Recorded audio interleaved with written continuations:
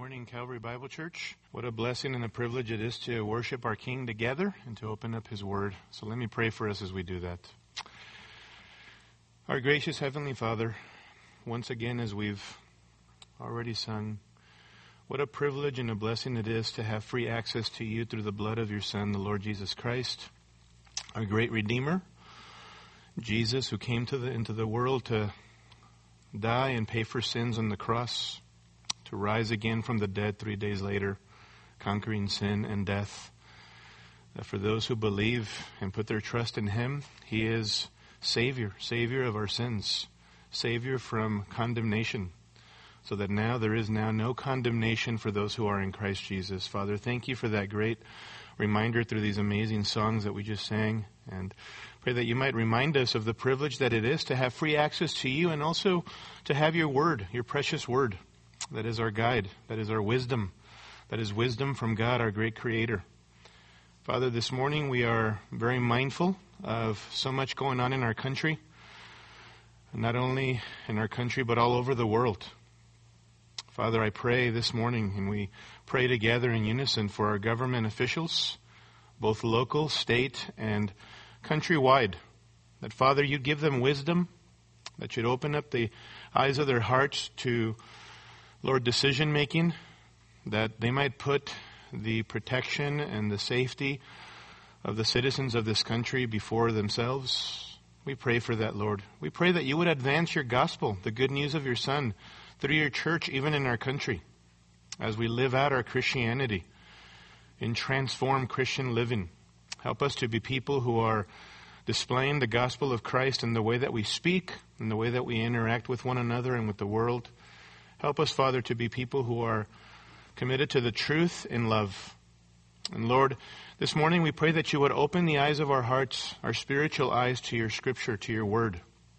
Help us to be people who listen with hearts that are tender and soft to Your Scripture. Help us to be people who deliberately and purposefully apply Your Word to our lives. Help us to remember, Lord, that the point of even Bible exposition is not just that we would hear, but that we would also meditate, memorize, and apply ourselves to Your Word. That wisdom is knowledge applied to life. So help us, Father, renew our thinking this morning, and then as an outflow of renewed thinking, help us to live Christ-like lives. We pray in Jesus' name. Amen. Well, open your Bibles to Mark chapter 10. Mark chapter 10, verses 1 through 12, has been our text for the last 3 Sundays or so. And as you turn there, I don't know if perhaps you saw or read the amazing testimony from Lifeline Global Ministries this week that went out church-wide. It was a wonderful, wonderful memo that went out from that ministry. Lifeline focuses on helping and ministering to incarcerated fathers and mothers, ministering to parents in jail with the gospel, with tools to help them fulfill their God-given responsibilities as fathers and mothers, even while in jail. And this amazing testimony came out the other day from an event that happened in a jailhouse here in L.A. County. On Friday morning, in the same chapel where many men had come to Christ, a gang member started a prison riot. They broke windows, started fires, and caused significant damage to the facilities at Pitches Detention Center, part of the Los Angeles County jail system. The rioting inmates quickly grew from a small group to over 400 prisoners, and there were initially only 12 officers available to try to contain them. The rioting inmates then moved toward the dormitories where those same 75 new believers, Christians, mentioned last week at a previous memo, had grouped together and separated themselves from the rioters in an effort to maintain peace in the prison. The new Christian inmates, these 75 new believers, were given an option by the rioting inmates: join the riot or die. Armed only with their faith, 25 of the older men, who were made up of many different races, locked arms. Behind these men, a group of younger men were on their knees praying for God's protection.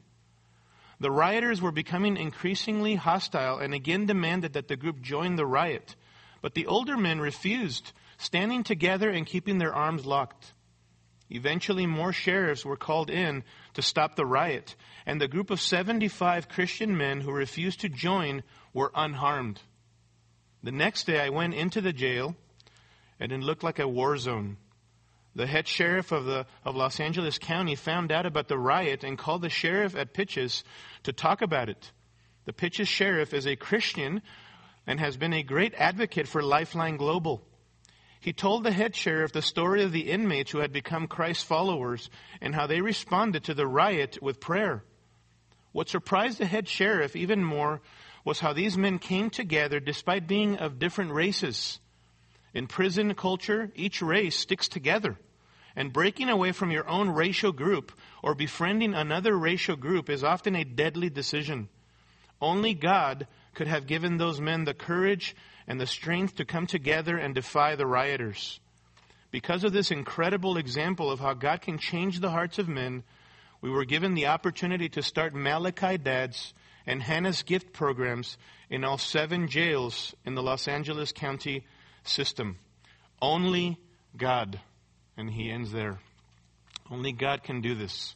What an amazing testimony. Amazing testimony.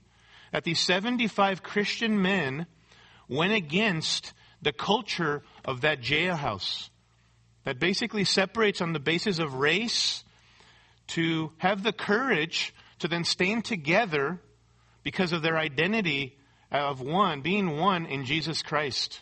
What an amazing testimony. And beloved, this is the type of spirit-empowered, spirit-enabled courage that we need today to have as Christians. Where by God's grace, we can stand firm against a culture that is progressively against God. That is progressively pushing against what God says in His Word. And I want us to think about that as we dive back into our passage this morning of Mark chapter 10, verses 1 through 12. Because it was these types of courageous followers that our Lord Jesus was always looking for during His day. People who would stand in the gap against the culture as they followed after Him and imitated Him and trusted in Him. And here in Mark chapter 10, we've been seeing that the people of His day, beginning with those who were supposed to be the leaders of the people, the leaders who were supposed to point the people toward God and what He said, those people had adapted to the culture of the day, and specifically in our text, to the views of marriage, divorce, and remarriage. And so our Lord Jesus in this text teaches on God's view of all of this, of marriage, divorce, and remarriage. Now we've already seen, if you've been taking notes, and they're on your screen, we've already seen in verse 1 the strategic setting. The strategic setting. We've also seen in verse 2 the cunning interrogation. And then we've been looking at the last couple of weeks in verses 3 through 9, the gracious teaching of our Lord Jesus. The gracious teaching of our Lord Jesus. And under this gracious teaching, we've seen that Jesus basically addresses the faulty, sinful mentality of the people of His day towards this issue of marriage, divorce, and remarriage by giving 2 primary arguments. Argument number 1 there on your screen is from Scripture in verses 3 through 5. An argument from Scripture. The Lord Jesus responds to the inquiry of these Pharisees, these religious leaders, of whether it was lawful, verse 2, for a man to divorce his wife by basically asking these individuals, what did Moses command you? What does Moses say about this issue? And in essence, what Jesus was saying, what does Scripture say? And of course, when Scripture speaks, we know that God speaks. So Christ brings them back to the Word. What does the Word of God say as given through Moses, who was inspired to write the first 5 books of the Old Testament? What does God say about this issue? You've adapted the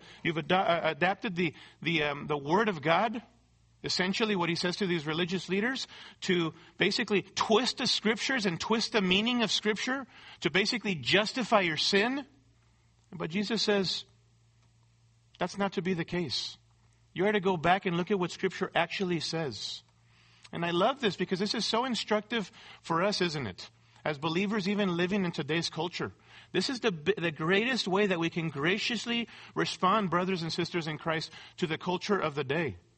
by basically saying, I am not going to be shaped and informed by what's going on around me, by the views of politicians, by the views of social media, all of these other things. I want to be shaped by the Word of God. So in every issue that we are experiencing and wrestling with and being challenged with right now in our culture, we ought to be asking, what does God say about that particular issue? What does He say about this? That's argument number one from Scripture. Argument number two is from the beginning. An argument from God's original design as Jesus responds to their question about the issue of marriage, divorce, and remarriage. He calls them to realize that God has specifically designed marriage to be a certain thing from the very beginning in verses 6 through 9. And we began to see this, that there are 4 characteristics of what God made marriage to be. The first one that we saw is that marriage is to be monogamous. Marriage is monogamous. And don't miss this basic and obvious reality that from the very beginning, no matter what our culture says, and no matter what the fads of the day are, God created or designed the first marriage to be between one man and one woman in a monogamous relationship. And thus, anything else, same gender marriages, the LGBTQ whatever plus movement, all of those things are counter to the design of God from the very beginning. It is a sin, a breaking, and a perversion of God's divine design to do anything else but marry people, one man and one woman being married together in a covenant of marriage, as we got a chance to see yesterday. 2 of our very own getting married yesterday. Secondly, our Lord makes the point that marriage is a union between 2 people, 2 lives being fused together, glued into one, into a beautiful, unbreakable union. And we saw that what this means is if we are one with our spouse in this unbreakable union, then going outside of your marriage to be with someone else is a breach. It's a breaking of the promise, of the vows that you have made with your spouse, of the bond that marriage is to reflect. And it also means if we are one with our spouse in this beautiful union, it means that we should flesh out, live out this oneness as believers. We should flesh this out in the way that we interact together. And we talked about many different ways that we should have a sort of functional oneness be expressed in our marriage. We should be striving to share such a life together that in our thinking and in our mindset, we are, through godly communication, becoming one. Also in the way that we think about finances and our resources as married couples. We are to be having this functional oneness, even in the way that we use God's resources. We are to think like-minded, strive for like-mindedness in the area of physical care for one another. Looking out for one another's needs in our marriage. And we talked about even the issue of physical intimacy in marriage, that we ought to be taking care of one another in that area as well, and living out this oneness in that relationship. We ought to be thinking as one in our goals and our priorities, in our marriages and families and parenting and church life and all of that. So the fact that we are one in this beautiful union of marriage should show itself in the way that we live as couples. And this sharing of a life together. Well, the third characteristic that I want to call us to this morning is this. That marriage is an exclusive relationship. Marriage is an exclusive relationship. Look at verse 7 with me of Mark 10. He says, for this reason, a man shall leave his father and mother. That's a reference to Genesis chapter 2 and verse 24. Which is basically Moses' commentary after God brings the first marriage of Adam and Eve together. And Moses' statement is, for this reason, a man shall leave his father and mother. Jesus recites that particular, or quotes that verse by basically reiterating the permanence, or not the permanence, but the exclusivity of the marriage relationship. That there is no other relationship, brothers and sisters, that is to intervene into the central relationship of marriage with your spouse, if you are married this morning. The parallel account of Matthew chapter 19 and verse 5 says this, for this cause, a man shall leave his father and mother and shall cleave to his wife. I love that imagery of leaving and cleaving. It's wonderful imagery. Leaving has the idea of leaving behind, of deserting, of abandoning, of detaching oneself specifically from one's parents. And then cleaving has the idea of pursuing hard after your own spouse. I often think about this, and I know that the imagery isn't very positive, but this idea of in marriage, of stalking one another. I know that that's kind of creepy imagery, right? But this is if we can call it this, a sanctified stalking of one another in marriage, okay? Of this aggressive pursuit. It's strong language, this picture of leaving and cleaving. It's the picture of a central and exclusive relationship that you are pursuing that no one is to interfere with. No one is to intervene in this relationship. Can I say this? Not even your own parents. Okay? Whether you are younger and married or older and married, oftentimes parents can become an issue in the life of a particular married couple. You've seen the classic movie series back in the 90s, I believe, of Father of the Bride, right? Steve Martin being the main character there.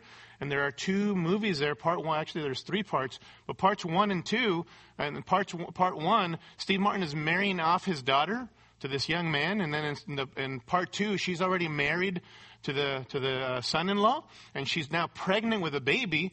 And in both movies, there is a scene where they've had fights with this daughter has gotten in a fight with the son-in-law. And she shows up in the middle of the night one day, and I think a different time, another time, in the other movie, basically to get Steve Martin's take on the problems that they're having in their marriage. And so Steve Martin sort of operates like this mediator between the son-in-law and the daughter, really intervening into their marriage without giving them an opportunity to work out their marriage themselves. That happens in different ways, even in the lives of various couples. And that can become an issue if we're not careful. It's not that the relationship with our parents ends when we get married. It's that it's just going to look different now. It's going to look different. Now the central relationship is your spouse, your husband-wives, your wives' husbands. That is the central relationship now. And it isn't that you can't even seek counsel from your parents or even other godly people, but it should be that you're trying to do so together in a way where you are considering one another, where you're pursuing this together. And so there's a fine line there of seeking counsel from parents and other godly people in life, and yet at the same time moving in one direction together where you are both doing it with the same aim of strengthening your marriage through that godly counsel. Now for some it's that, but for others it's more subtle. It's more subtle. This failure to leave and cleave into this exclusive relationship. For other people, all of us, to some extent or another, as married couples, we bring baggage into the marriage relationship. We bring baggage into the marriage relationship. Thinking patterns, ways of doing things, that experiences, maybe the way that we grew up under our parents, under a different household. And now we import that mentality and those methodologies into the marriage. And it doesn't necessarily have to be sinful things. For me, it's kind of funny. Sometimes it is funny things like these. For me, it was the way that I folded clothes when I got married with my wife, Andrea. There was a philosophy of folding clothes that I learned in my home, and there was a philosophy of folding clothes that she learned in her home. And so, early on, I remember when we began to fold clothes together as young marrieds, she would kind of look at me with this blank stare like, why are you doing it that way? And I would say, sweetie, honey, I don't think that that's the way that you're supposed to be rolling socks that way. She says, no, honey, sweetie, that's not the way you're supposed to be folding folding socks.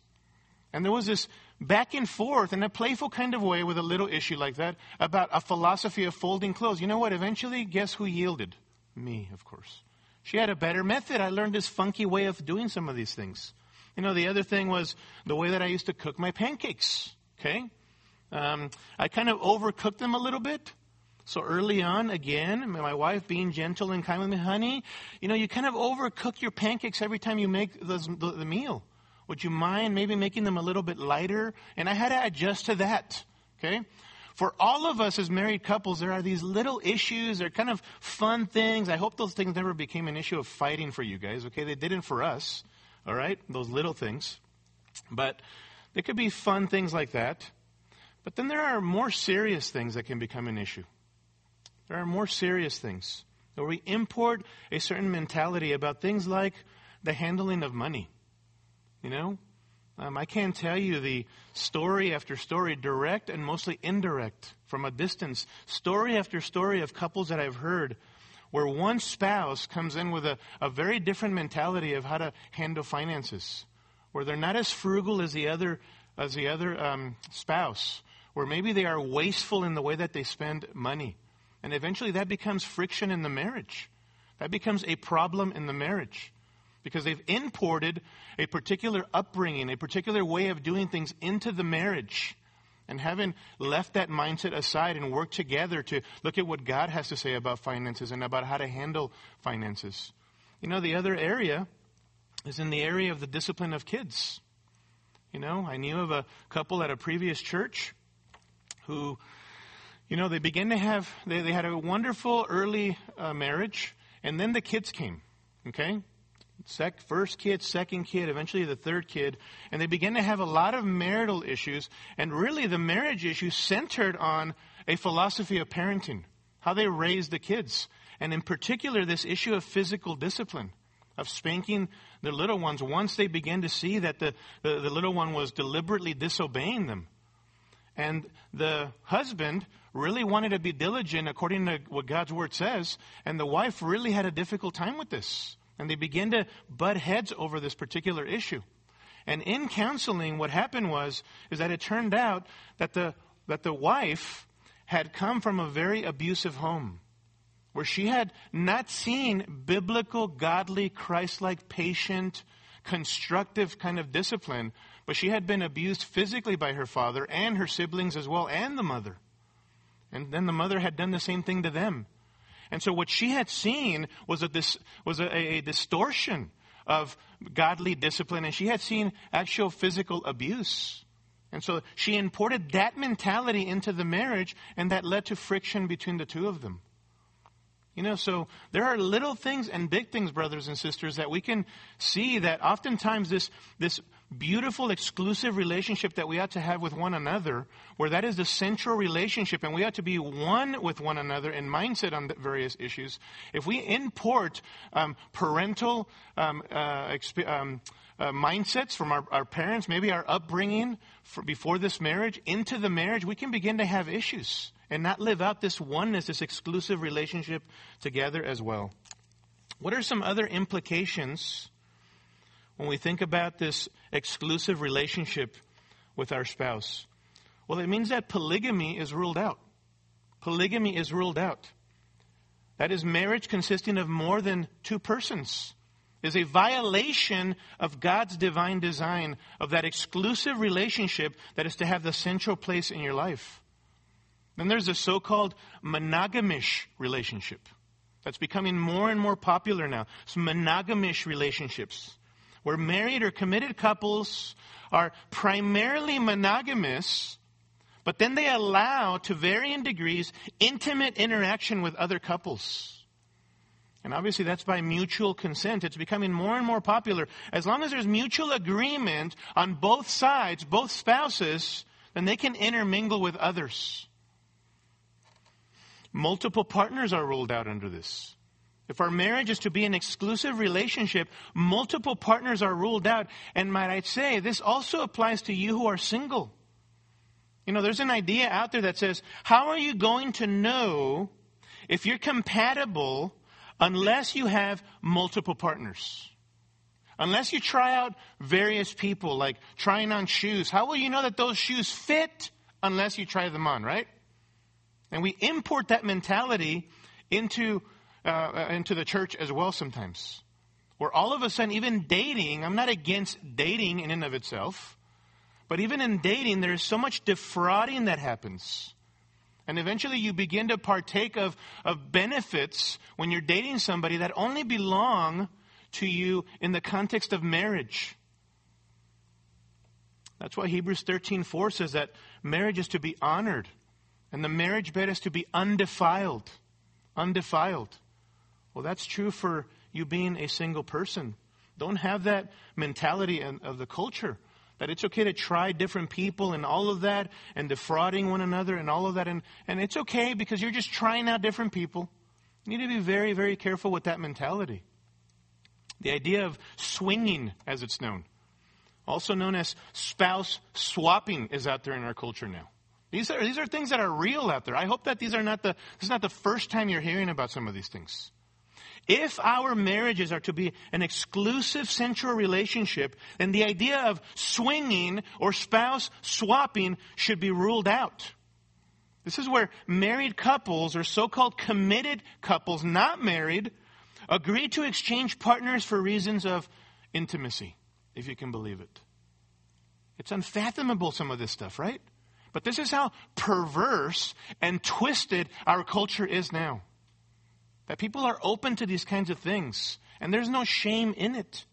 Open relationships are ruled out. Open relationships where a married couple mutually consents to be open to other partners in a secondary sense. But obviously, as long as your spouse is the central person, it's okay to dabble in the life of somebody else for intimate reasons. All of these things are distortions of God's design. But beloved, if you and I know and love the Lord Jesus Christ, all of these examples of what we see and even celebrated in our culture, in movies and sitcoms and social media, are not even things that we're going to consider doing or fleshing out in our lives, whether single or married. And might I add, that's how, Satan has a strategy. Satan has a strategy and a tactic. And that is to expose us to so much of this stuff, so much of this sexual immorality, so that we become desensitized to these things. We don't even begin to feel the difference. We don't even begin to feel the possibility of hurtfulness in these areas, of how much harm we can cause somebody else or our own spouse. Because it's so much out there in movies and sitcoms and social media. It's out there. And even creeps into evangelical circles. Professing believers who flesh out some of these mentalities and some of these methodologies. It's unbelievable today to watch some of this stuff. And so we begin to get desensitized and say things like, well, that's kind of funny. That's kind of funny that they do that kind of a thing. Or, you know what? What's wrong with it? I mean, really, what's wrong with that, with wife swapping? What's wrong with swinging? What's wrong with trying out various people? What's wrong with these things? We begin to use terminology like that. And in the heart, it exposes our own sin. Well, that's just the way it is. That's just the way it is. Listen to me. Don't ever succumb to these kinds of mentalities. As if it's okay just because it's prevalent in our culture to do these things, it's okay for believers to do the same thing. If you know and love Christ and you are a follower of Jesus Christ and you understand that marriage is an exclusive relationship and commitment, that nobody should intervene in that relationship. And so adultery, immorality, in all its forms, is a sin, and God hates these sins. Because they are counter to what He has designed from the beginning. In fact, adultery was so serious that in the Old Testament, the punishment for adultery was death. Death. In Exodus chapter 20 and verse 14, God commanded the people, "Thou shalt not commit adultery." And then in Leviticus 20 and verse 10, it says, if there's a man who commits adultery with another man's wife, they were to be executed. They were to be executed. Adultery was punishable by death. Can you imagine if we still did that today? How people would be warned against doing this if death was at stake? Amazing. Adultery is a breaking of the marriage union, brothers and sisters. Of that beautiful, exclusive relationship, that commitment that you've made before God and before others. That displays the gospel to the world. Now, is there forgiveness for those who've blown it in this area in Christ? Absolutely. Absolutely. Adultery is not the unpardonable sin. One spouse may even choose to forgive their spouse for something like this. I've seen this happen and marriages be restored amazingly in the gospel. I've seen it go the opposite directions, however, where adultery is a sure way to lead to the destruction, the dissolving of your own marriage. This is serious stuff. This is serious stuff. How serious is this issue of exclusivity? Throughout the Old Testament, one of the graphic ways that God shows his jealousy for his people is by likening his relationship to them as a marriage between a husband, namely himself, and a bride, his people, his wife. In fact, yesterday, the marriage of a couple here at our church, we had an opportunity to reflect about that, from Ephesians chapter 5, on the fact that Christ loves his bride, his church, and that human marriage is a picture of Christ and his redeemed people, his church. God is jealous for his people. That metaphor is so important for us to understand. God is like a husband whose anger will not be quenched when his wife is unfaithful to him. And that becomes the ultimate picture of what is true in the human marriage relationship. You should only have eyes for your spouse, brother or sister. You should only have eyes for your spouse. And so what all of this means is that nothing, hear me, nothing should seduce us and capture our attention away from our wives' husbands. Nothing should. You and I need to be careful with what we're looking at. Because it isn't only the act of going out and interacting with somebody not your spouse. It's the heart issue, isn't it? It's the issue of the lust, the evil desires of the heart, where we begin to contemplate these things. And along those lines, we need to be careful to our exposure to such things like pornography. Pornography is ruled out if you realize that your marriage is an exclusive relationship. You ought not to import that kind of thing into your life. You are only to have eyes for your wife. And please do me a favor. You and I, husbands, let's not buy into the lie that because pornography is so pervasive in our culture, so popular, and so many men are struggling with it, that it's okay for us to do it. It is not okay. It is not okay. God considers that a sin. Because now we're giving something precious to somebody else that doesn't belong to them, belongs only to our spouse, and that is our eyes and our heart affections. Belong to God and to our dear spouse. This is obviously a big issue with men, but also with women. What does this mean also for you wives? That you should be careful with what you're looking at. What you're fantasizing about. What you're contemplating in your heart. What you're entertaining in your thoughts. Who you think about in a way that's inappropriate. That is unfaithful to your spouse from the heart. Be careful, ladies, with this. And might I say to you, those of you who are single, preparing to be married, same thing. It's a battle of the heart, isn't it? We need to guard our hearts. Guard our hearts. In fact, Jesus made this point in Matthew chapter 5 and verse 27 when he said this. You have heard that it was said, you shall not commit adultery. The people of his day left it at that. It's about the externals. As long as you don't go and be with somebody else, not your spouse, you've heard it said, you shall not do that. You shall not commit adultery. Jesus gets to the heart of the issue. He says, but I say to you that everyone who looks at a woman with lust, that is evil desire for her, has already committed adultery with her in his heart. What was his point?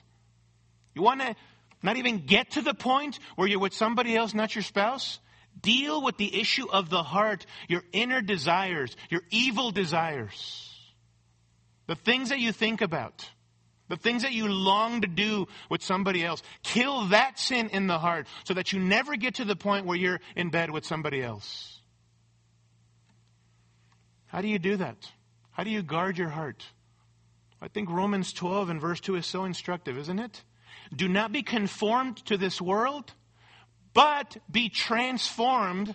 How? By the renewing of your mind. And how do we renew our mind? How do we wash our thinking daily after watching social media and being out in the workplace and out in the world and seeing all of the different distortions of God's Word? How do we wash our thinking? By means of the Word of God. Colossians 3:16. Let the Word of Christ richly dwell within you. Let it make its home in your heart. How? By reading it and meditating upon it and memorizing the Word and thinking deeply about the things of God. And asking pertinent questions about how the Word of God applies to our hearts and what we learn about Him, and repenting of sin in the heart as we allow the Spirit of God to apply the truth to our hearts. Let the Word of Christ dwell in you richly. Colossians 3:16. That's how we begin to fight the battle of the heart, brothers and sisters. You know, back when I was a teen, there was an unmarried couple who I knew. Dear couple, good friends. They were a lot older than me. And they used to spend a lot of time with this other married couple. So you have an unmarried couple and a married couple just spending time together. You know, the married couple was a lot older. And so at first, that was just a friendship that they developed. But eventually, it became a discipleship relationship. And eventually, it became something more than that. Where the unmarried young lady began to have eyes for the married husband and vice versa. And they began behind the scenes to interact together in an inappropriate, sinful relationship. And when they were discovered, two elders showed up at their houses, basically calling them out on their sin.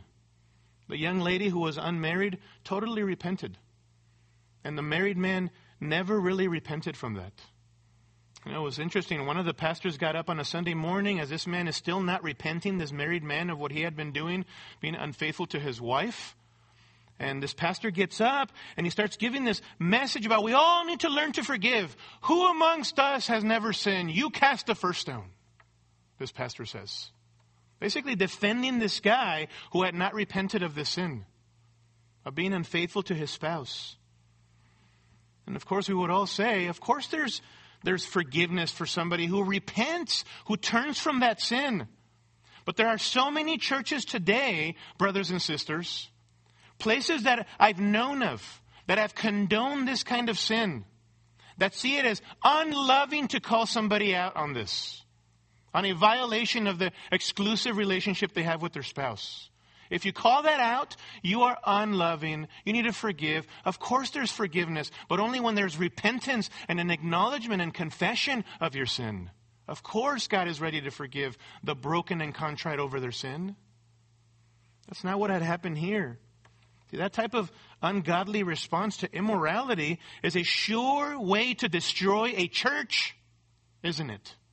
Christ cares about the purity of His church. Love and truth go together inseparably in the way that we deal even with sin. And so it's never loving to ever condone such behavior where somebody is going outside of the bounds of that exclusive relationship with their spouse. Now the caution is for all of us, however, isn't it? Single or married. Remember the law of relationships, okay? Remember the law of relationships. Time plus presence plus conversation equals attachment, equals connection. It's just the way it goes. Time plus presence plus conversation equals connection, equals attachment.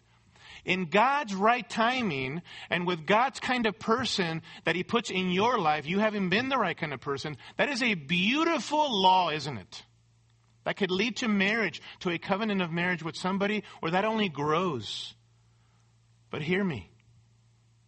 Outside of the bounds of marriage, we need to guard our hearts because time plus presence plus conversation with somebody not your spouse, if you are not careful, will soon lead to an emotional attachment or connection with that person that is unhealthy, that breaks the exclusivity of your marriage, where somebody else becomes central to you rather than your spouse.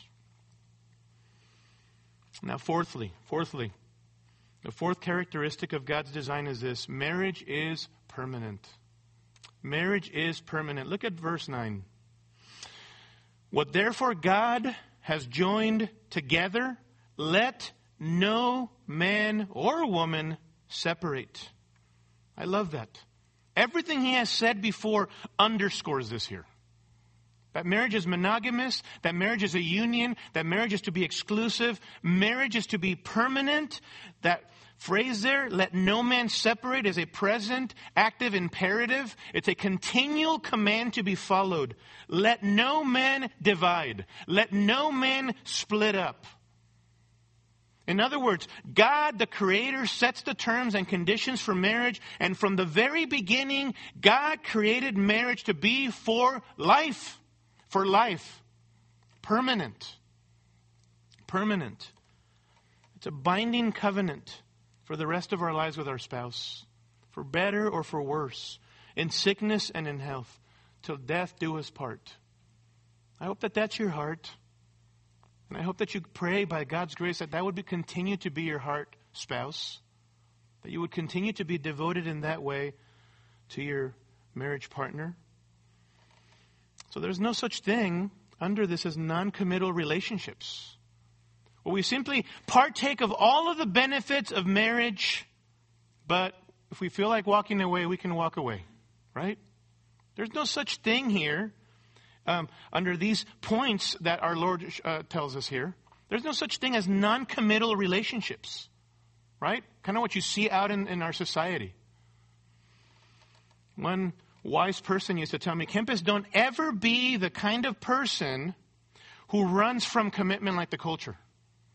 Just look out. And they would expand on this. Look at the culture. Look at the movies. Look at people out in society. They don't get married because they don't want to make a quote-unquote commitment and be tied down. Of course, they would say. Of course. Why buy the cow if you could have the milk for free? Why buy the cow if you could have the milk for free? Kind of an interesting way of putting it, right? But you know what? The essence of that is so true, isn't it? There are people out in our society who want all of the benefits of marriage, but they don't want to make a commitment to somebody else. They don't want to enter into a covenant with that person. That is not the way of the believer, brothers and sisters. It isn't. And you single people, that is not the way of the Christian if you are a follower of Christ. So please note, as our Lord graciously teaches on marriage and divorce, he argues from the standpoint of Scripture. That's argument number one. And from the standpoint of the beginning of God's original design for marriage. You know, these people, especially the religious leaders, had allowed the culture of the day to shape and inform them. But Jesus, in essence, says, let's get back to the Word and let's get back to what God designed from the very beginning, pre-fall, pre-Genesis chapter 3. What did God intend marriage to be? What was his message to them? We too need to learn from this. Hear me. Don't succumb to the increasing secularism in our country.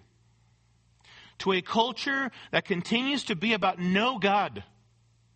Anti-God agendas of people who are all about the exaltation of self and the eliminating of God from every segment of our society. Don't drink the Kool-Aid and go down that route. By the grace of God.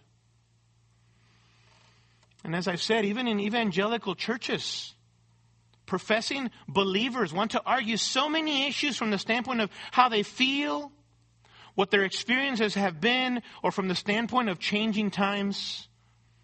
But let me remind us today that God is outside of time and not subject to time. He's not subject to the culture of the day. God does not bow to people who are now calling themselves progressives and going completely away from what God has revealed in His Word. God doesn't bow to people's thinking like that.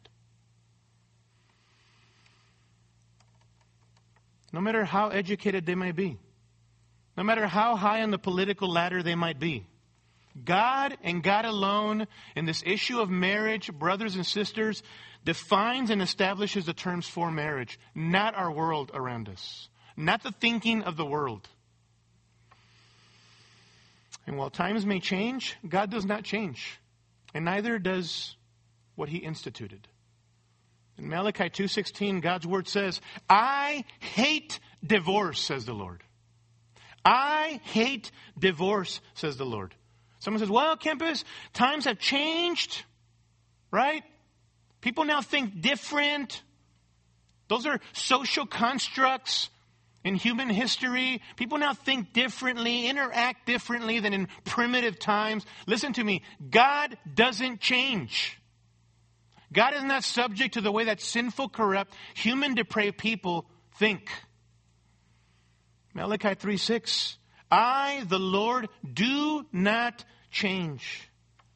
And listen to Numbers 23 and verse 19. God is not a man that he should lie, nor a son of man that he should repent. That is, that he should change his mind. Has he said, and will he not do it? Or has he spoken, and will he not make it good? I love that. God is the same yesterday, today, and forever. He doesn't change. James 1:17, the Word of God says, every good thing given and every perfect gift is from above, coming down from the Father of lights, speaking of God, with whom there is no variation or shadow of turning. In other words, God doesn't change. His character doesn't ebb and flow depending on the times or people's mood or the culture of the day. And if he doesn't change, his word doesn't change. Specifically with regards to this original design of marriage, no matter what the world says. Matthew 24:35. Heaven and earth will pass away, but my words will not pass away. 1 Peter chapter 1 verse 24. All flesh is like grass, and all its glory like the flower of grass.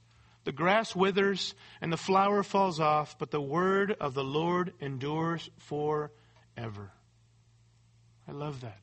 His word stands written. Hear me.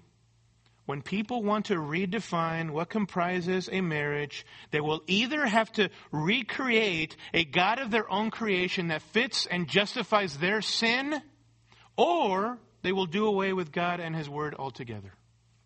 That's the reality of the day that we're living in. But our Lord says no. This is marriage through God's eyes, and God doesn't bow to anyone. People submit to His word, or later on when they stand before God, they will suffer the consequences for that apart from Christ. This is His gracious teaching. His gracious teaching. Finally, let's look at the fourth main point, the clarifying inquiry in verses 10 through 12. The clarifying inquiry. His disciples are totally taken back by all of this. Right? They're a part of that culture. They're having their minds renewed as well, even as they've been following Jesus for approximately 3 years by this time. This is strong stuff. This is counter-cultural stuff to the disciples. And so in verse 10, they're in the house, if you notice. We don't know precisely whose house that was. But the disciples, verse 10, began questioning Jesus about this. Again, this meaning marriage and divorce. The disciples were stunned by Jesus' teaching. They're taken back. They themselves need clarification. And of course, the Lord, more and more, as they head now to Jerusalem, if you remember, more and more wants to spend time with His disciples, investing right thinking into them as well. In Matthew 19:10, it says that the disciples said to Jesus, if the relationship of the man with his wife is like this, monogamous, exclusive, union, permanent, if it's like this, it's better not to marry. Apparently the Lord's teaching is too strict, too hardcore for the disciples as well. This was, to them, from a human perspective, an impossible standard to keep. Such as it is for many today, even in our culture. They can't fathom this. You cannot really believe that, Christian. You cannot possibly believe that that's what God wants, right? That's what happiness consists of. What? The disciples felt that perhaps even in their day. Well, the Lord is not going to change God's design or God's word to accommodate them or the culture. In fact, notice that He puts even more pressure on them Notice verse 11, what he says to them. And he said to them, whoever divorces his wife and marries another commits adultery against her. Please note, he's talking about unbiblical divorce here. Illegitimate divorce. And then he adds in verse 12, and if she, the wife, herself divorces her husband and marries another man, she is committing adultery. Notice that Mark also mentions the wife in verse 12. It was uncommon for Jewish wives to leave their husbands, but remember that Mark is primarily addressing a Gentile audience. And so the Jews under a Roman authority, this would have been more prevalent for even wives to be doing this and leaving their husbands. And so here Jesus moves past the exception and the concessions made for divorce, and he basically says not only is free divorce for any reason at all, which was the basis of their question, not only is that a violation of God's word and God's divine design, but let me also remind you that the spouse who illegitimately, unbiblically divorces their spouse and goes and remarries another person commits adultery as well. Wow. In other words, illegitimate, unbiblical divorce is a sin in itself. But in addition, the guilt of adultery comes with marrying someone else after that unbiblical divorce. Double whammy. One sin on top of another. Jesus says, don't miss that. What he's saying is that if you unbiblically divorce your spouse and then you go and marry another, you remarry, you are present tense. Continually present tense in a state of adultery, commits adultery, present tense. You are an adulterer. You ask, is there forgiveness if I've done that? Is there forgiveness? And of course the answer is yes. When there's repentance, when there's acknowledgement, right? Even this is not the unpardonable sin. There's forgiveness at the foot of the cross. But this is a caution, isn't it? A warning. That you can't have this mentality that I'm going to sail off into the sunset. Hey, if I'm unhappy with my spouse, if I don't have the feelings anymore, if they're not making me happy as I define happiness, if there's someone better out there that I've identified, I'm going to just go ahead and leave them. God will forgive me. Everything will be okay. It's okay for me to just leave my spouse. No. No. You unbiblically, illegitimately divorce your spouse, leave your spouse for someone else, and you also become an adulterer and cause somebody else not to become an adulterer as well. Double whammy. I love what D. Edmund Hebert writes here. The effect of Jesus' teaching is to condemn all divorce as contrary to God's will and to set forth the highest standards of marriage for all. Christians of all eras have often fallen short of the ideal, just as ancient Jews did. God can forgive divorce as well as other sins. Divorce may sometimes be the lesser of two evils, but it is never pleasing to God or good in itself. Divorce should not be looked upon by conscientious Christians as the preferred option. End quote. Well stated. Well stated. Now question. Is remarriage ever allowed? Is remarriage ever allowed? And of course the answer is yes, under 4 possible scenarios. 1, in the case of adultery. In the case of adultery. In the Sermon on the Mount in Matthew chapter 5 verse 31, Jesus stated this. And he reiterated it again in Matthew chapter 19 and verse 9. In the case of adultery, you can remarry. In the case of abandonment, if the non-Christian spouse abandons the Christian spouse, the believer can remarry. We saw this a couple of weeks ago in 1 Corinthians chapter 7, verses 15 and following. 3, in the case of death, if your spouse dies, you can remarry. 1 Timothy chapter 5, verse 14, younger widows are there instructed to remarry by the Apostle Paul. And in Romans 7, verses 2 and 3, if a husband dies and you remarry, you're not an adulteress. You're free to marry. Goes the same for a husband. And then fourthly, you can remarry in the case you divorced or remarried before you became a Christian. There are people who, prior to coming to know Jesus, divorced and remarried, and you sought forgiveness for this, and God has forgiven you. And I want to remind you of that, if there's been genuine repentance. Those are the 4 biblical grounds for remarriage.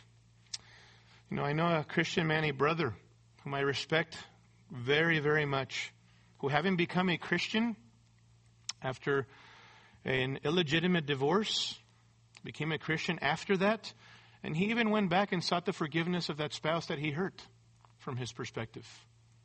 What a wonderful thing to do. Yes, I've been forgiven by God, become a Christian, but now even if prior to coming to know Jesus, I hurt somebody else, I want to go back and I want to display the gospel by asking for their forgiveness for the way that I sinned against them. What a wonderful thing that is. But beloved, in all of this teaching on remarriage, on marriage and divorce and remarriage by the Lord Jesus, all of this should remind us of the importance of cultivating our marriages, right? We've talked so much about this. That the surest way, by the grace of God and by the strength of the Spirit of God, the surest way to safeguard against marital infidelity is by you and I taking a proactive approach to cultivating a strong marriage. Are you dating your spouse? Are you dating your spouse?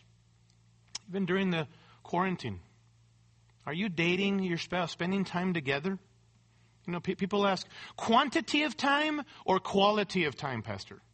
Both. Quantity and quality of time. Right now, during the quarantine, we've had many home dates, my wife and I. Coffee moments, tea moments, backyard dates, right? Or maybe now that we're able to get out a little bit, we even do some mini shopping dates together. We can always find ways of spending time together. Can I ask you, married couple, are you being discipled, especially if you're a younger couple, married couple? Are you being discipled in this area where an older couple is investing into you? Are you being invested into in the area of strengthening your marriage? Let me ask you this. When away from your spouse, what's your thought life like? Are you guarding your thoughts? What consumes your thoughts about your spouse when they're away from you? Are you consumed with somebody else? Or even if you're thinking about them, are you filled with sweet moments where you're thinking the best about them? Where you are seeking to pray for them?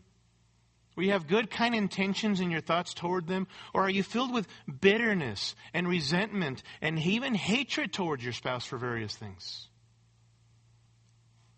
That is not cultivating a strong marriage. If your thought life is like that and you're okay entertaining that kind of thought life. How about the way you think about other people, not your spouse? Thinking impurely?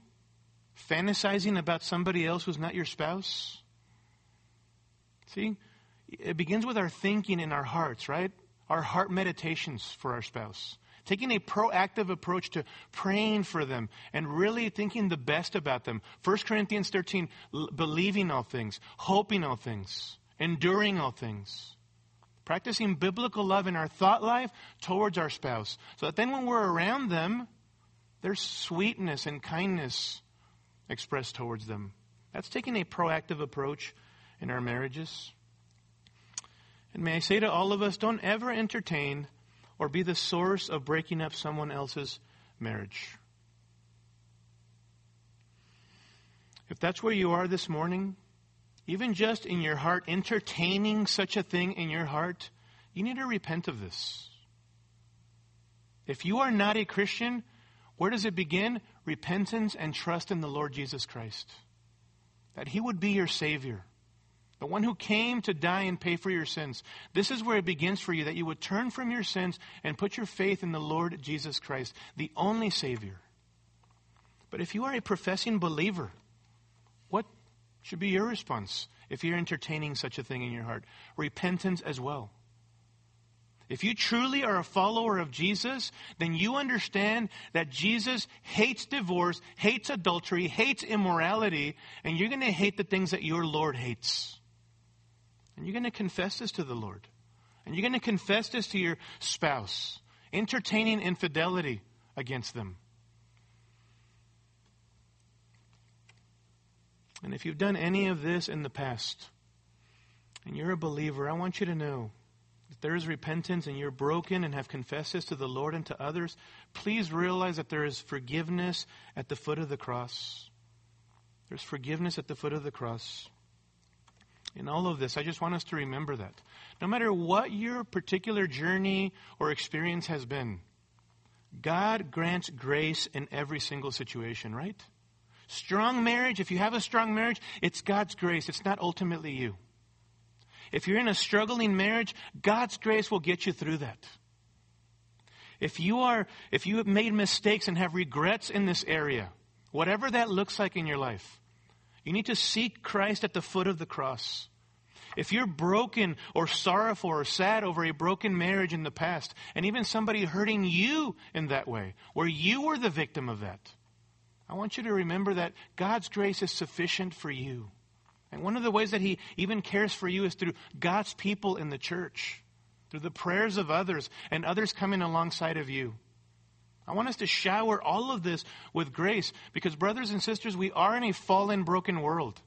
And the only hope for forgiveness before God and reconciliation before God is for us to trust Christ as our Lord and Savior. And the only hope for horizontal relationships, beginning with our marriages, to be loving, gracious, forgiving, reconciling kinds of relationships, is the gospel of Jesus Christ. Let's pray. Heavenly Father, thank you for the truth of your word, O Lord. We thank you for the fact that we know that we live in a broken, fallen world where, Lord, nothing is ideal. We're seeing that all over our country. And even in this area of marriage and family, we are seeing so many attacks on your original divine design. But thank you, Lord, that you have sent Jesus into the world to begin to restore all things to yourself. Thank you, Lord, that one day you're going to make all things new and perfect in Christ, in a new heavens and a new earth where righteousness dwells.